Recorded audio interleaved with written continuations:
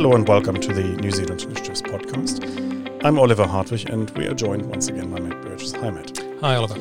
We need to take another look at the Climate Change Commission. We need to talk about the emissions trading scheme again, and this time it was all triggered by an article published by one of the commissioners, Catherine Leining, in Business Desk last week. The headline of her piece was why the ETS is not enough. Why is it not enough?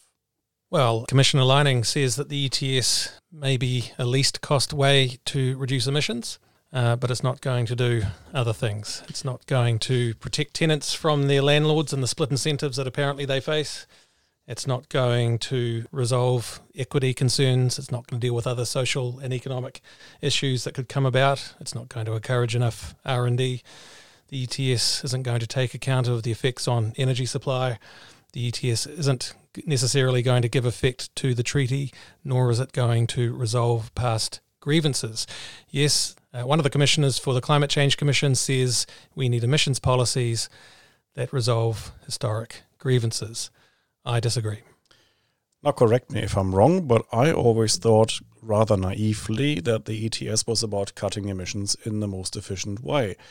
Nobody had ever claimed that the ETS was a tool to achieve other social goals, solving the housing market or increasing R&D or sorting out our energy supply. That was never what the ETS was designed to do. Why should it be the tool to achieve all sorts of other goals now? We want emissions policies dealing with those other things if those other things contribute to climate change. Ultimately, the Climate Change Commission's job is mitigation.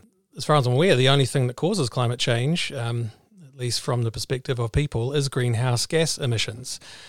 Inequality doesn't cause climate change, nor do treaty breaches, nor do social and economic issues, nor do issues around the energy supply. Obviously, any emissions policy or any policy to do with anything can't be harming the poor. It can't be damaging the landscapes and the environment, and so on. So I think they have to be taken into account in the sense of constraints. Leining's article implies a view that emissions policy should be about more than just dealing with them constraints. Emissions policy should actually be providing those things. Now, the problem with that is that you can only pursue those other objectives at the expense of what should be the Commission's core business, which is reducing emissions. It is, of course, totally legitimate to be concerned about inequality. But your point is that the ETS is not designed to solve that problem, and it can't really solve it. And the Commission's logic is backwards, because if you're cutting emissions at $500 a tonne, which is what the Commission's plan is going to do, then arguably, almost certainly, you are taking money out of the pockets of people on low incomes. Almost certainly, you're hitting low-income households the hardest. That's the evidence we have from NZIER 3 years ago, who found that low-income households proportionately bear 6 times the hit compared to the highest quintile households.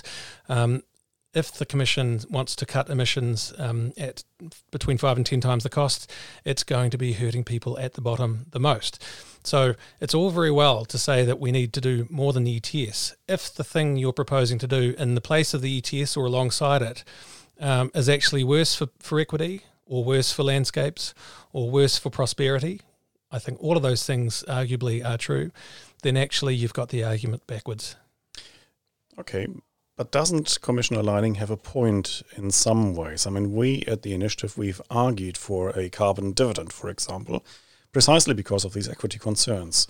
So we've argued that we should take the revenues from the emissions trading scheme and actually pay it out as dividends to all households in order to compensate especially people on lower incomes for their contribution to solving climate change. You know, a carbon dividend, what you just said, ticks every box. It's progressive. It builds political support for the system that cuts the most emissions for the least cost, the ETS. It's simple and arguably demonstrated to be effective politically, at least in other countries. A glaring omission from the advice in the Commission's hundreds of pages that it sent to the government in May is the lack of any support for a carbon dividend. The Commission complains at length about the political risks or political feasibility of the ETS. It worries about equity, and yet it somehow cannot bring itself to recommend a progressive carbon dividend. Wouldn't a carbon dividend be the perfect example of a policy where the ETS simply isn't enough? because it would complement the ETS. So in a way, if you take Leining's statement that the ETS isn't enough as a starting point, we would probably go along with it for a bit at least, saying, okay, there are other things you could do alongside it without destroying the emissions reducing capacity of the ETS. Well, not really. I mean, the carbon dividend is funded by the ETS, so really they go hand in glove, right? It's a complementary policy. They're complementary things, so I guess you could... So really, frankly, I think of the carbon dividend as really just part of the ETS. It's just, the thing you do with the revenue. All the alternatives, I think, are distinct in the sense of they don't buy you anything. They don't, if the government could use the money instead of writing checks to households, it could spend it on all kinds of things that probably will not have any effect on emissions because it's already been capped by the ETS. Mm-hmm. A carbon dividend is just a very natural thing to do with the revenue from the ETS. But that kind of complementarity is then not what Commissioner Leining means. What she has in mind is something completely different. She wants to have policies alongside the ETS that have nothing to do with it. She wants to be doing emissions reductions policies alongside and underneath the ETS emissions cap, which makes no sense. Of course, as we've discussed, if you've already capped emissions, then other policies, EV subsidies, taxes on utes, you name it. If they're already covered by the cap, they can't reduce emissions any further. So when Leining talks about complementary policies, she's not talking about reducing even a single tonne of emissions. She's talking about meeting some political objective or something. These are independent public servants. They're supposed to be doing what works.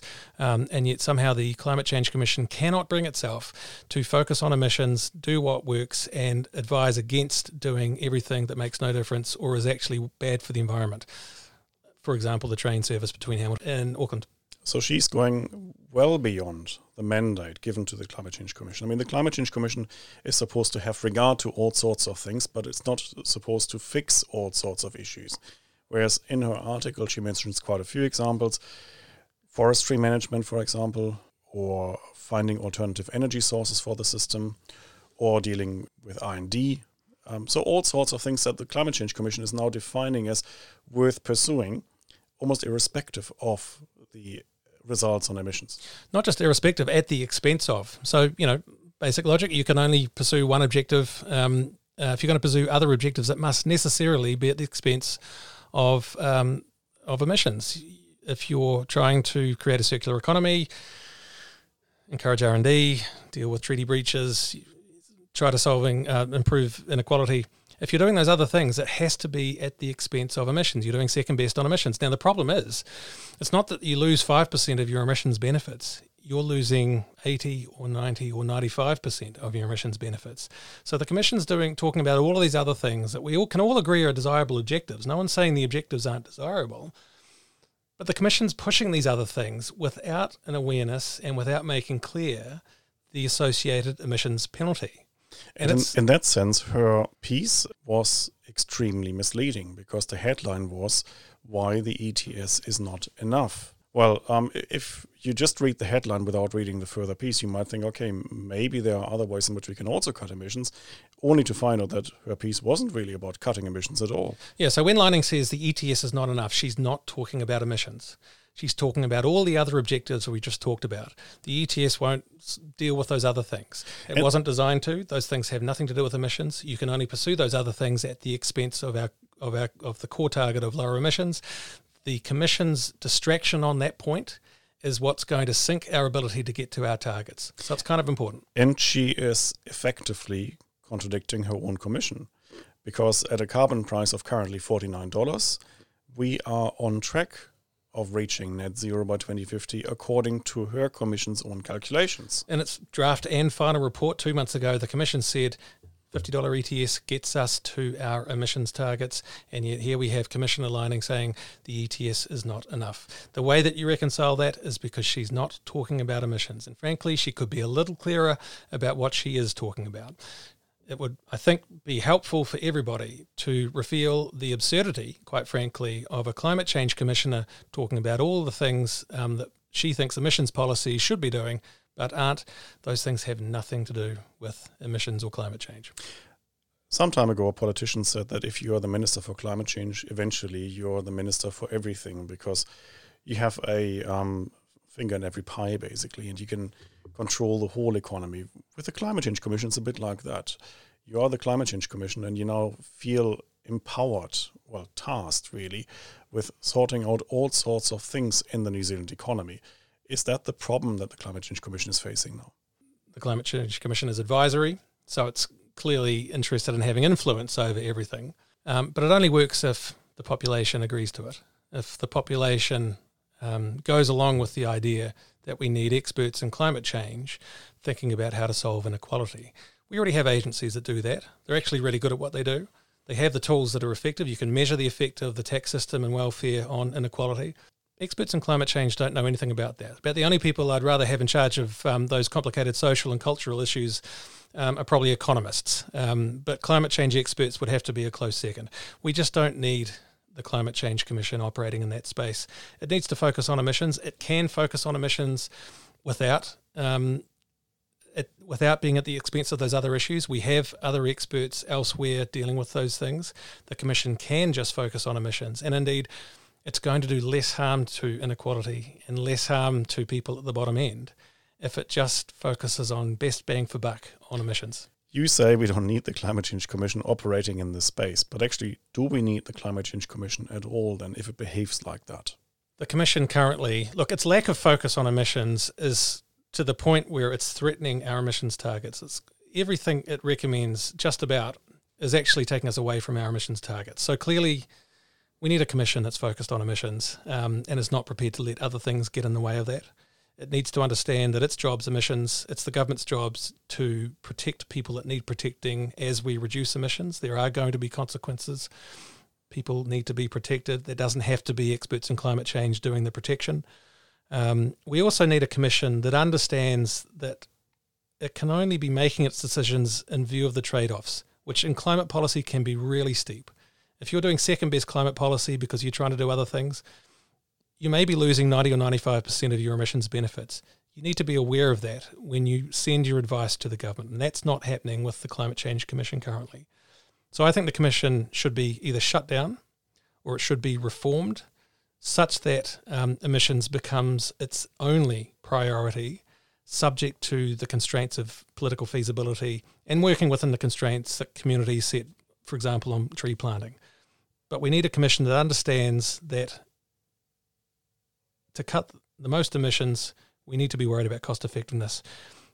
We need a commission that's aware that allowing non-neutrality around technology or onshore, offshore, this all comes in at the expense of actually the core business of cutting emissions.